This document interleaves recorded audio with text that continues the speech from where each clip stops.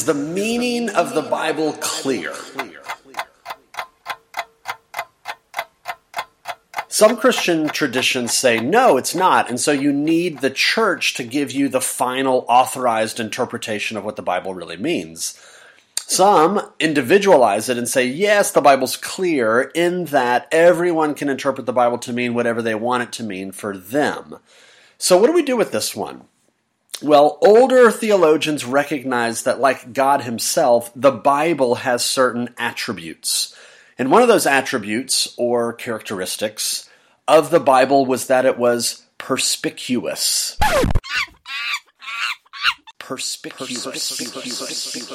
That was the old school theological word, the perspicuity of Scripture.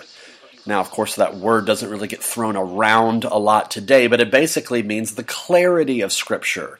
And the basic idea is this: ordinary people using ordinary means can understand the basic fundamental truths of Scripture. In Deuteronomy chapter 30, Moses reassures God's people that the Word of God can be understood and obeyed by them. Of course, not perfectly or to merit God's favor in any way, but in a way that they can please the God that's already saved them. But Moses is communicating God's Word is not inaccessible. Earlier in chapter 6, Moses writes that you can even teach God's Word to little children. In Psalm 19, verse 7, David writes that the Word of God can make simple people wise. So no, you don't need to learn Greek and Hebrew to understand the Bible. No, the Bible is not just for pastors and priests. God did not reveal himself in secret code that only the educated and the most spiritually devout people could unlock. The clarity, or perspicuity, of Scripture teaches us that ordinary people using ordinary means can understand the basic fundamental truths of Scripture. Now, here's what this does not mean. It doesn't mean that every passage in the Bible is obvious to everyone. There are some passages of Scripture that are clearer than others. Even the Bible itself says this. You might not even understand the clear parts perfectly, but you can understand them sufficiently.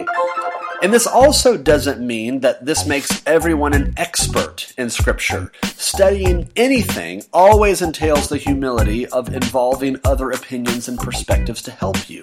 So yes, individual people have the responsibility and the ability to interpret Scripture for themselves, but this does not mean that they should do so apart from community and apart from history and tradition and scholarship. A good way to think of this idea would be to say that the Word of God is like the ocean. It is so shallow and accessible that even a toddler can wade into it and enjoy it. And yet at the same time, it is so deep and immense that no one can plumb its depths.